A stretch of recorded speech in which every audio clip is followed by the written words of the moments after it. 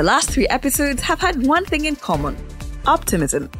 Every economy is looking to shake off the pandemic effects and return to steady economic growth.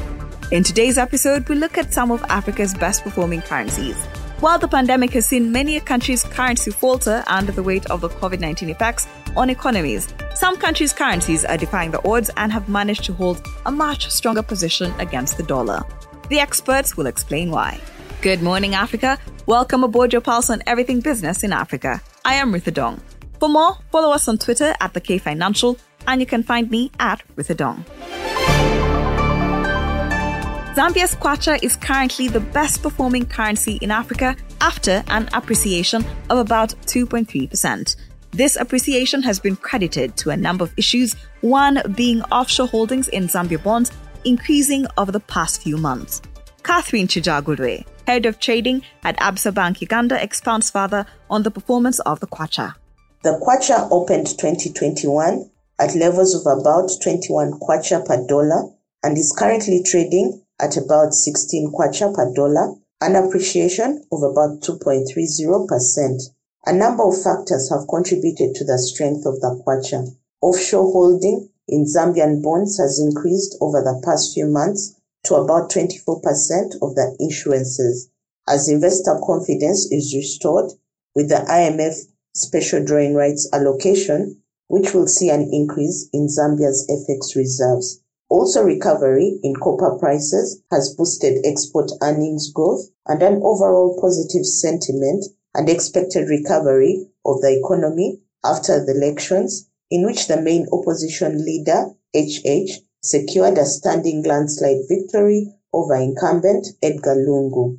In comparison to most other economies, the impact of the COVID-19 pandemic still continues to impact most sectors in the country and in the economy. Uganda has also thrown its hat in the race for best performing currencies, currently ranking at number 3.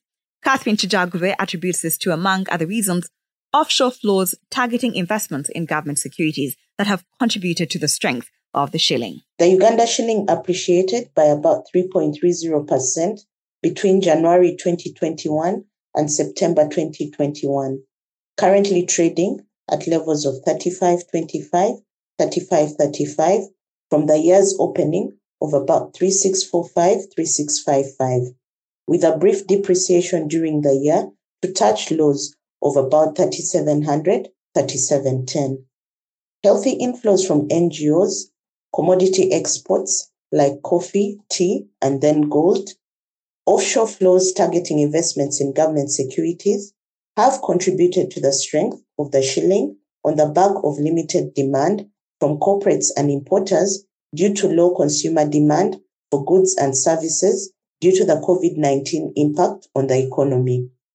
Current currency levels are favorable for importers, but with low consumer patterns driven by the lockdowns of some sectors, demand still anticipated to remain low until a significant percentage of the population is vaccinated and the economy fully reopens. On the other hand, exporters are getting less UGX for their USD conversions. Government security yields in the treasury bonds are still attractive for offshore investors, as inflation in Uganda has been relatively low over the past few months, with headline inflation below 3%, giving investors a favorable return on investment. Looking ahead, the impact of the COVID-19 pandemic still hangs over the economy until a large percentage of the population is vaccinated and the economy fully reopens. We could then see a pickup in importer demand. With uncertainty on when the US is likely to gradually slow down with their bond buying program, and as US yields remain low, offshore investors may still search for yield enhancement by investing in emerging markets like Uganda in the next few months. These dollar flows would be in favor of the Uganda shilling. On whether these currencies can maintain their current standing, Catherine says this is dependent on a number of issues in both economies. Both Zambia and Uganda economies have been heavily impacted by the COVID-19 pandemic. However, last year Zambia was in the limelight as Africa's first pandemic-era sovereign defaulter, after it failed to pay coupons for its Eurobonds. Government debt had also spiraled out of control to about $12.7 billion in external debt, and the country's FX reserves had also dropped significantly.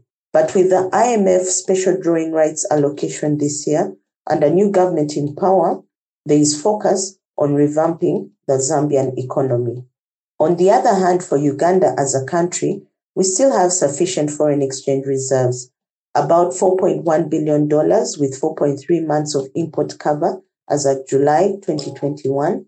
Despite the growth in exports, we still have a current account deficit as a country, with economists expecting the deficit to widen further in 2021 with a projected increase in imports as private sector activities pick up.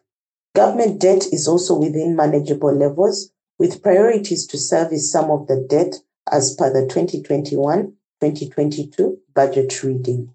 That was Catherine Chijagulwe, Head of Trading at Absa Bank Uganda. A quick review of other stories. The African Development Bank Group Board has approved $50 million trade finance facility between its banking unit and Standard Chartered, meant to boost intra-African trade.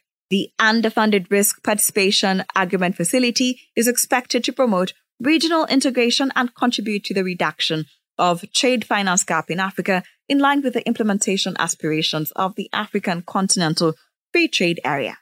Beneficiaries of this trade facility are issuing banks in Africa whose ability to grow their trade finance business has been constrained by inadequate trade confirmation lines from international banks, as well as small and medium enterprises and domestic firms who rely on these issuing banks to fulfill their trade finance commitments. Africa Development Bank estimates the trade finance gap in 2019 for the African continent at $81 billion. Compared to multinational corporates and large local corporates, SMEs and other domestic firms have greater difficulty accessing trade finance. Supermarket chain Carrefour is set to take over 6 stores in Uganda currently operated by South Africa's Shoprite, which will exit the market by the end of the year. The transaction will further expand the regional presence of Carrefour, whose franchise is held by Dubai-based multinational Majid Al Futtaim. Under the lease transfer agreement, Shoprite Checkers Uganda Limited stores and movable assets will be taken over by Carrefour. The parties say they are working to ensure a smooth transition of the stores and operations. Shoprite's impending exit from Uganda follows the recent closure of its stores in Kenya, with the multinational scaling down its operations outside South Africa. Majid Al Futtaim currently operates 2 Carrefour-branded stores in Uganda, and the agreement with Shoprite will raise its operations in the market to 8 branches. Nigeria has its eye on the growing $6.7 trillion halal economies. Most of the stakeholders who gathered at the Halal Expo Nigeria 2021 to discuss understanding the Nigeria halal market noted that the country could significantly jumpstart industrial development through the market, considering the nation's consumer population. The Sultan of Sokoto, Mohammed Abubakar, and other critical stakeholders from the local and international organizations who attended the expo see Nigeria as a focal point for the halal economy on the continent, especially through the African Continental Free Trade Agreement. A look at the money markets. In Uganda, money markets were liquid with overnight yields averaging 6%. Bank of Uganda held a treasury bill auction worth 280 billion Uganda shillings.